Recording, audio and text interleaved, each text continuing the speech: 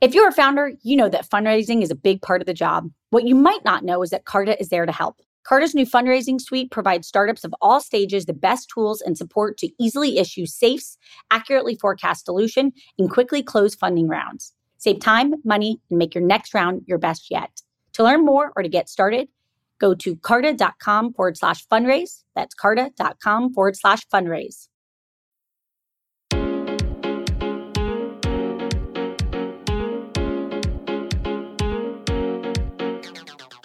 Welcome to Inc.'s The Founders Project with Alexa Von Tobel. I'm Alexa, the founder of LearnVest, author of New York Times bestselling book, Financially Fearless, and second book, Financially Forward.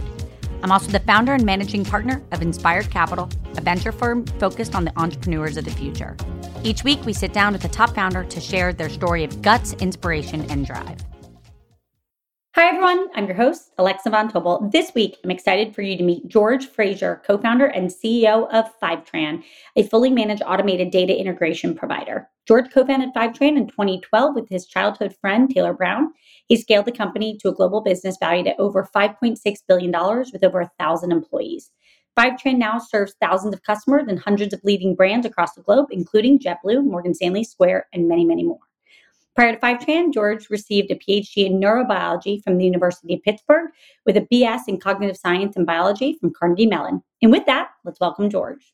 It's really nice to properly get to meet you. Thanks so much for coming on today. We're going to start with the basics. Let's go back to 2012.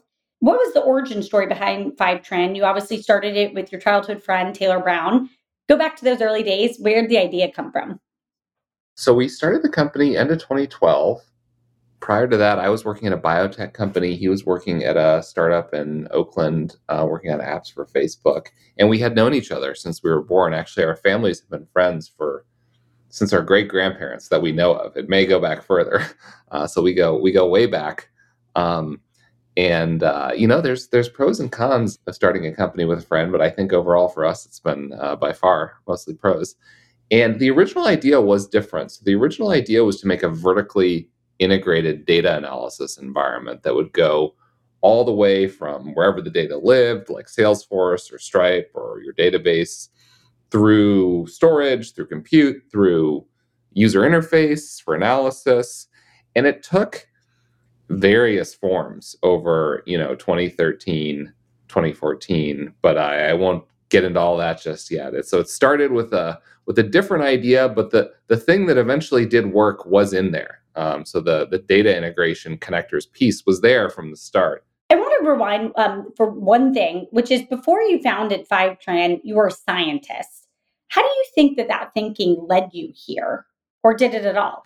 Well, it's a funny journey. I mean, what I am doing today has little to do with neuroscience, I will say. I don't regret it at all. It was a great experience. It was a different time of my life. It was kind of an adventure to be part of trying to discover something new in the world of science is something really special and a great privilege. And it's okay if your whole career doesn't make sense. That's okay. This is something I often like to tell people who are also, who did PhDs and who are thinking about, do they want to stay in academia or do they want to do something else? Like, it doesn't have to fit together. It's okay if your PhD research was just like this cool thing that you did that maybe doesn't have a ton to do with what you did later. You just made a contribution to this like great, enterprise of humanity that is science, and then you did something else. That's okay. I do think it influences how I think today. The big idea of science is, how do we know what the truth is? How do we draw conclusions? What is evidence? What's good evidence? What's medium evidence? What's bad evidence?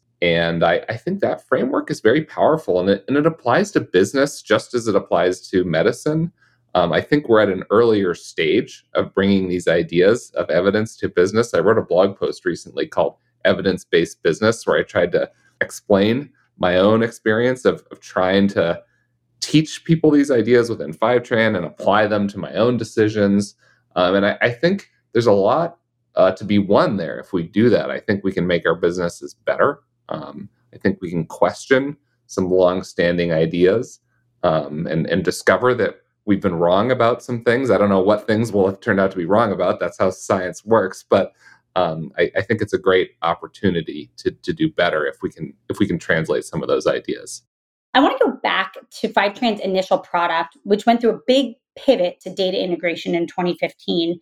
What were the early hints of product market fit that really followed into that decision? And what advice do you have for other founders right now thinking about product market fit? We had built this integrated data source to dashboard environment, which, over the course of 2013, 2014, really evolved into basically a BI tool. And we were trying to get people to use that, and it was not good. But we were talking to users. We were getting people to use it, at least for a few minutes, and learning. And then what happened is, as we were doing this, data warehouse from Amazon, Redshift, was taking off. At the time, it was the fastest growing product in Amazon's history. And we were using it under the hood as part of this tool we had built, right? So it was behind the scenes. It was doing the storage and compute for us. And what started to happen is, as we were talking to these users, many of whom were, founders or people on data teams at Bay Area technology companies, we started to hear, I don't really want to use your terrible BI tool, but I just set up my own Redshift data warehouse, and I've got my own plan for what I'm going to do with the data. But there's no data in it. I like the sound of these connectors that you've built. Like, can I just have that? And our first reaction was the same as a lot of people's, which was kind of like, well, you can't make a whole company just around connectors, can you? And actually, it turns out you can. But those were the first hints, is when people just started to ask us for that. They said, hey, like, I want my data in my data warehouse. And then we looked at what was available, for solving this problem, what tools were available. The things that were available at that time, they were really emphasized customizability. And the downside of customizability is it just takes a long time to set up, and it takes a lot of work to maintain. They were just very complicated. I now understand, in retrospect, why they were built the way they were. And it was the right answer for a different era of computing. But the underlying technology had changed in a way that created an opportunity for a different kind of data integration tool. And partly wittingly, partly unwittingly. If you were going to describe in plain English to everyone listening what a customer's experience, product experience is with Fivetran, what is it today? Well, Fivetran is infrastructure of a kind, and it doesn't do anything by itself. You have to connect it to a data source and a data destination. And typically, you'll connect many data sources and one data destination. And that data destination is your data warehouse for your company. The user experience is very simple, intentionally so. There's a setup form, a few steps to connect the source, and then we replicate all the data continuously from the source to the destination.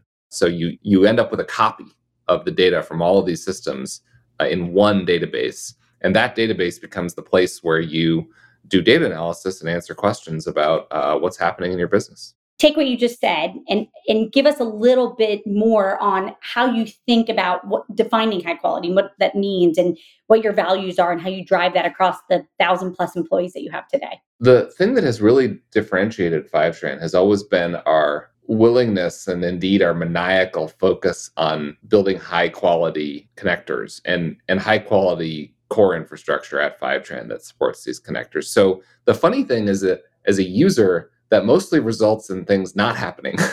There's just not very much to do to get it up and running. Once you get it up and running, it runs itself. There's just not a lot for you to do. We used to joke in the early years that engagement was an anti-metric for us, that the less active users we had, the better, because it meant that everything was just working. Now there are more features for doing things like orchestrating transformations of the data after it's delivered.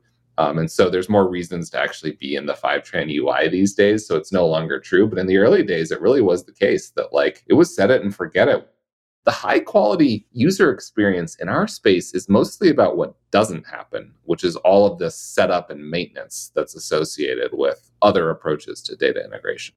You acquired HVR in 2021. Can you walk us through your strategic thought process behind such a bold move? And to acquire your biggest competitor is not only a rabbit out of the hat move, it's pretty awesome, but it's working. How did you land on that idea? Well, I'm not sure HVR was our biggest competitor. We did sometimes compete with them, but then we also had shared accounts where we were both in them. We were competitors, but we mostly operated in different segments. HVR targeted larger, older companies, and Fivetran targeted smaller and younger companies. There was overlap. And what was going on there is we recognized that we just really didn't have product market fit in large enterprises whose IT infrastructure had been around for a long time and was heavily reliant on certain databases. And HBR, as an independent company, went on a very different journey. It was founded in 1998.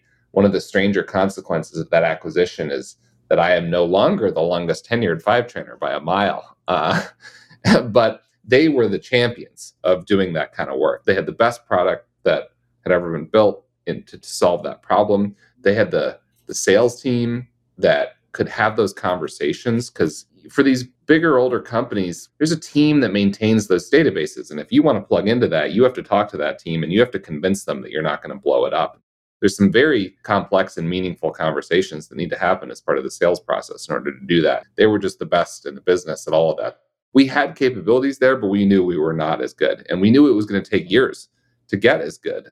And if we ever did indeed, then there was no guarantee that we would succeed. It's just an incredibly hard problem. And so that's what led us to say, hey, let's put these things together, and then we'll really have a full spectrum offering that can cover all types of data sources, all types of companies, all types of deployment scenarios. Considerable amount has been done. We really are one company. We have been one company for a year. And so it's going really well. What do you feel like you learned? If you had like 2 or 3 big takeaways from what you learned leading through an acquisition, what are they? Oh, man, so much. An acquisition forces you to make some really high stakes decisions about how you're going to put these things together and on what timeline. And I made some decisions wrong. I learned some things about my own limitations and needing to recover from mistakes quickly. So that was part of it. The acquisition has gone very well and the integration is going very well. But nonetheless, because you have to make so many high stakes decisions so quickly, you're going to get some of them wrong and you're going to need to adjust later. I've learned a lot about these large companies and how to sell into large companies. We acquired a fully functioning enterprise business, which we didn't really have. We had an enterprise business. It just wasn't as big or as deep or as broad as theirs. And, we acquired a machine that was really doing a lot of things right that we had not figured out. And that's really amazing. It's an incredible accelerator. And I've learned a ton about what it actually takes to sell into those accounts. I've learned a lot about product management. If you're selling to these big old companies, everyone knows that you will tend to get sucked into a lot of feature requests.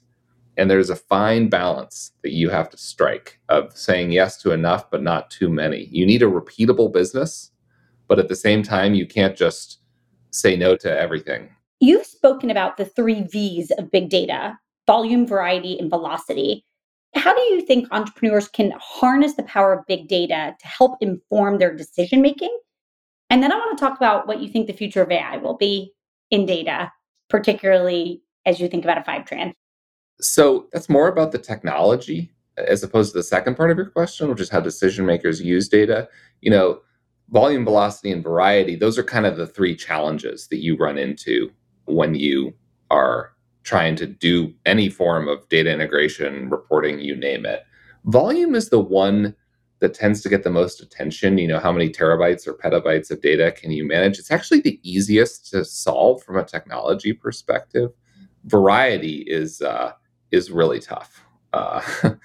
And that's the one we have spent the most time on. And I think the area where we excel the most. And this is just like these data sources, they're very quirky. They all work differently.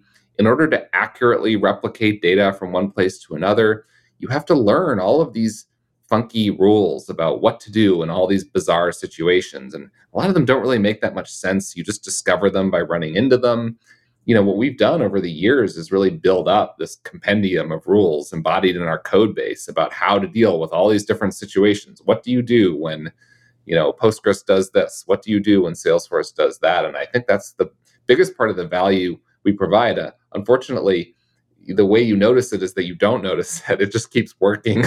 We sometimes talk about we need to somehow surface this to people. Just by the way, nothing happened, but behind the scenes, all this stuff happened to make nothing happen. And then the last one, velocity. This is really about how stale is the data.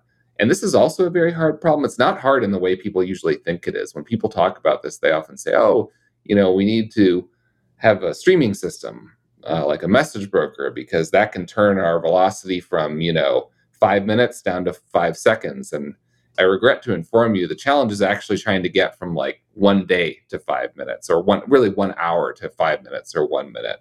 These data sources are just not good at giving you data quickly. You have to sort of torture them in order to get the data out quickly. And that actually is the hardest part of the velocity problem. It's not the sort of systems and infrastructure downstream. That's much easier. Similar to like data volume it's a relatively solved problem. It's really this incidental complexity of how to get the data out of the sources quickly. So that the three V's are really about technology. The second part of your question is how do leaders actually, and anyone at a company, use data? First of all, you need to have working systems. It's kind of table stakes. You need to have data integration. You need to have central place that all your data lives. If you're a really small company, that might be a spreadsheet. I mean, spreadsheets are fine for certain types of companies. Not everyone needs a data warehouse, but many companies, that is going to be a data warehouse that you're going to put together. But the technology problem you should really view as table stakes. It's kind of tactical. There are good solutions like us for solving this problem. We're not that expensive, much cheaper than building it yourself, I promise you. And so you need to get that done. That's your baseline. And then making use of the data is, a lot of it is really about, sort of scientific thinking and following evidence. And a lot of that is about self-discipline. Data is hardest to use when it tells us we are wrong. That is the thing people struggle the most with, and everyone struggles with it. They even leak into data analysis. When you start doing multiple comparisons, you can end up coming up with models that are misleading, that are basically data mining. So even analysts do it without realizing that they're doing it. So strangely enough, once you've solved the technology problem, the next hardest problem is sort of an emotional one. Is trying to accurately understand what the data is telling you, what it isn't telling you, because data has limitations. It can be confounded. Sometimes it tells you nothing because it's so confounded. And then changing your opinion based on what the data tells you is the hardest part. How do you think about the future of data integration as somebody who literally is sitting on top of one of the larger data integration companies out there? Well, data integration has always been much bigger than it seems if you look at the companies doing data integration, because most data integration that happens out there in the world is DIY. It's people writing Python scripts and stuff like that. Data integration is like this iceberg, and the tip of the iceberg is the companies doing it, like us and Informatica and others. And then the rest of the iceberg is all the DIY. So I think the future of data integration is mostly about displacing DIY, because the products like us have gotten really good. And it's something that, I think it made sense often to do DIY before. The tools were so customizable that they were just basically programming languages. But today, not to toot my own horn, but I think Fivetran is pretty good. And I think we're going to see, as people build new systems and as people replace legacy systems when they go wrong, and some of them will be around for decades, we're going to see a lot of DIY get displaced by products. Is there any other bigger prediction or two that you think about that we should all know? Similar to like how data integration is bigger than it looks, reporting is bigger than it looks. When you look at the data world, there's always a lot of discussion about the new things, about machine learning workflows and predictive analytics. But good old reporting is so big and nobody talks about it because it's old and it's kind of boring. And that's okay. Reporting is great. Reporting can tell you things that you didn't know and allow you to make better decisions. Lastly, anything that you think people think is obvious that you think is maybe not going to happen? Like any counter predictions that you may have? Well, I'll tell you something I go back and forth on. Some people think we're about to head into a phase of consolidation of the data stack, of the tools in the data stack, because there's a lot of them. And sometimes I'm convinced by that. But then sometimes I think it's the opposite. And this is the more unconventional view, is that actually this is still just the beginning, that it's going to get even more fragmented. Snowflake has talked a lot about the separation of storage and compute. And we're seeing an even more intense version of that now, where the storage layer is getting explicitly decoupled from the data warehouse in the form of these data lake formats.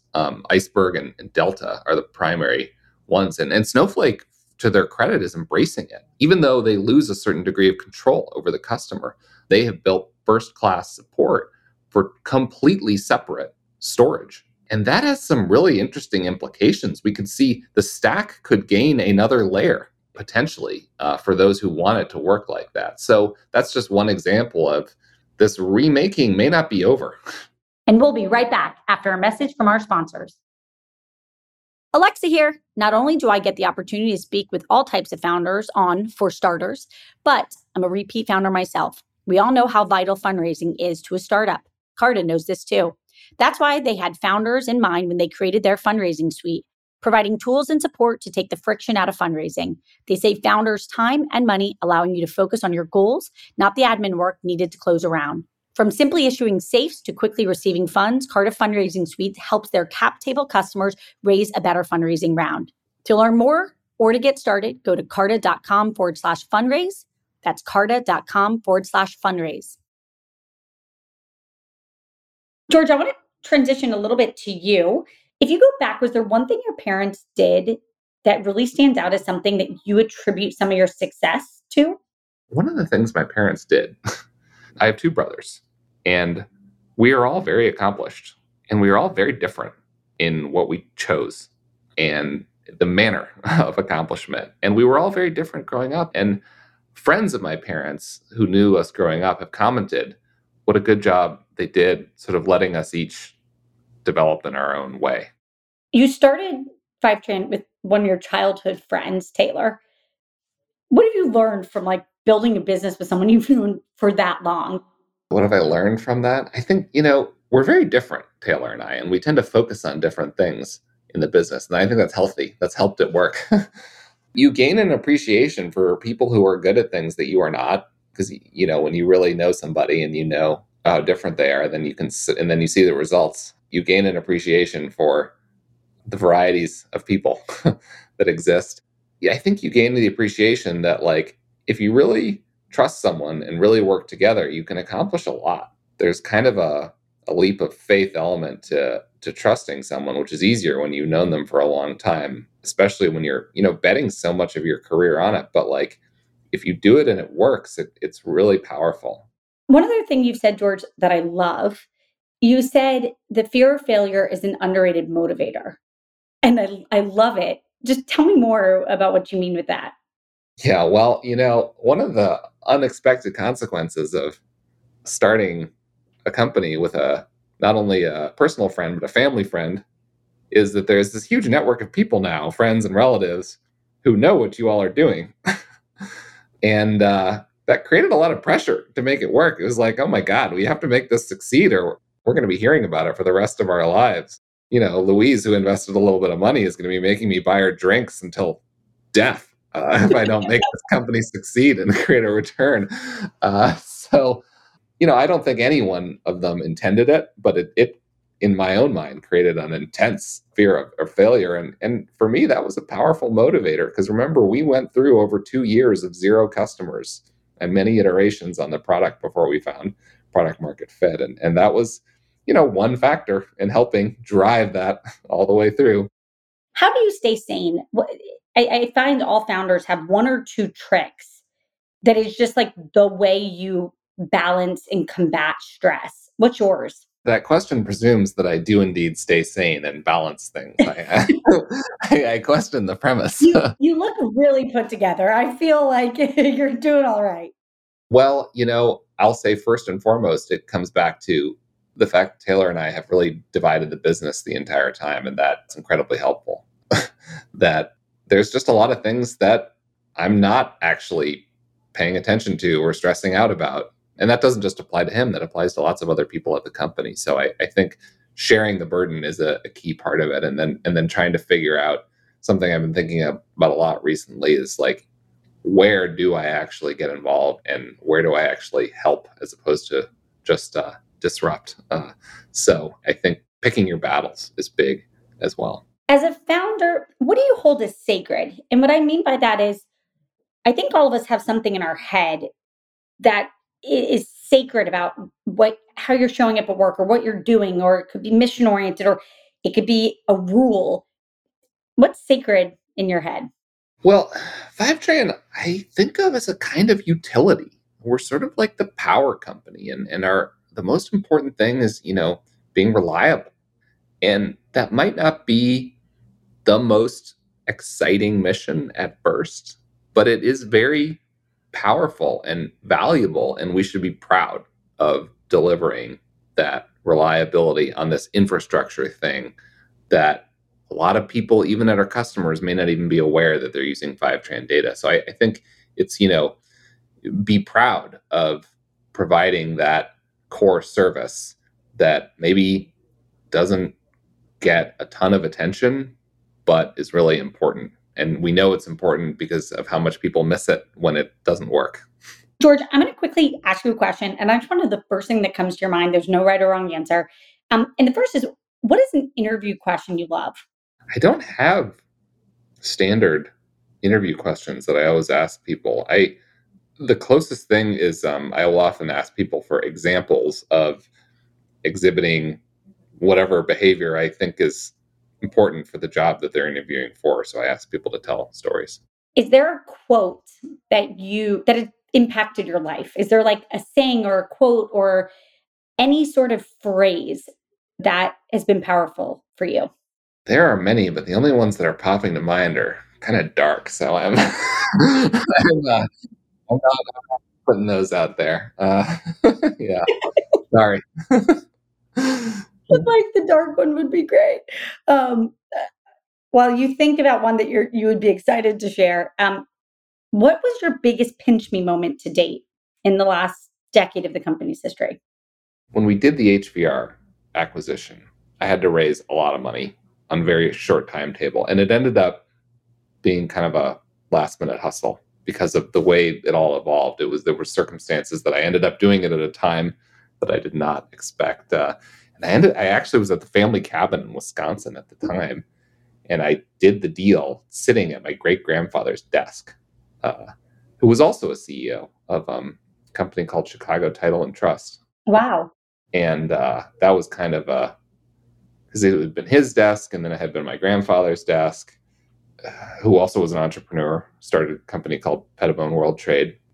And that was kind of a big moment because it was a lot of money. I mean, that fundraise was $565 million. So that's a lot of money. That was a pinch me moment for sure. A book that's changed your life doesn't have to be a business book. Any book that you just really left any impact on you? Well, I was a big Ayn Rand fan as a teenager, as many people are. And I read The Fountainhead first, and I really loved that. And I have a different perspective on it now than I did at the time, but I do think that was a big influence on me and might have set me on the journey to be an entrepreneur. George, last question. What is one category of innovation outside of data that you're just fascinated by or excited about or paying a little bit of attention to? Well, I don't want to be basic here, but I think large language models, what is happening right now is big and astonishing. I found a great new use case yesterday. There's so many. We're in this moment of discovery for what you can do with these things. We do Q&A at our all hands meeting, and sometimes a lot of people submit the same question. And I'm always afraid if I condense the question, I can be accused of like editing. Well, ChatGPT can do it for you. You just put them in. You say, ChatGPT, please turn this into one question. It does a really good job. So that is big. That is big. George, first of all, this has been absolutely delightful. You are such a wonderful human. Everybody out there, if you want to learn more, you got to head to fivetran.com. And you can join us next week for Ink the Founders Project with Alexa Von Tobel. George, we're rooting for you. You're absolutely just a fascinating person. Thank you so much. And just thank you so much again for coming on today. We're very grateful. Thank you, Alexa. Thanks for having me on.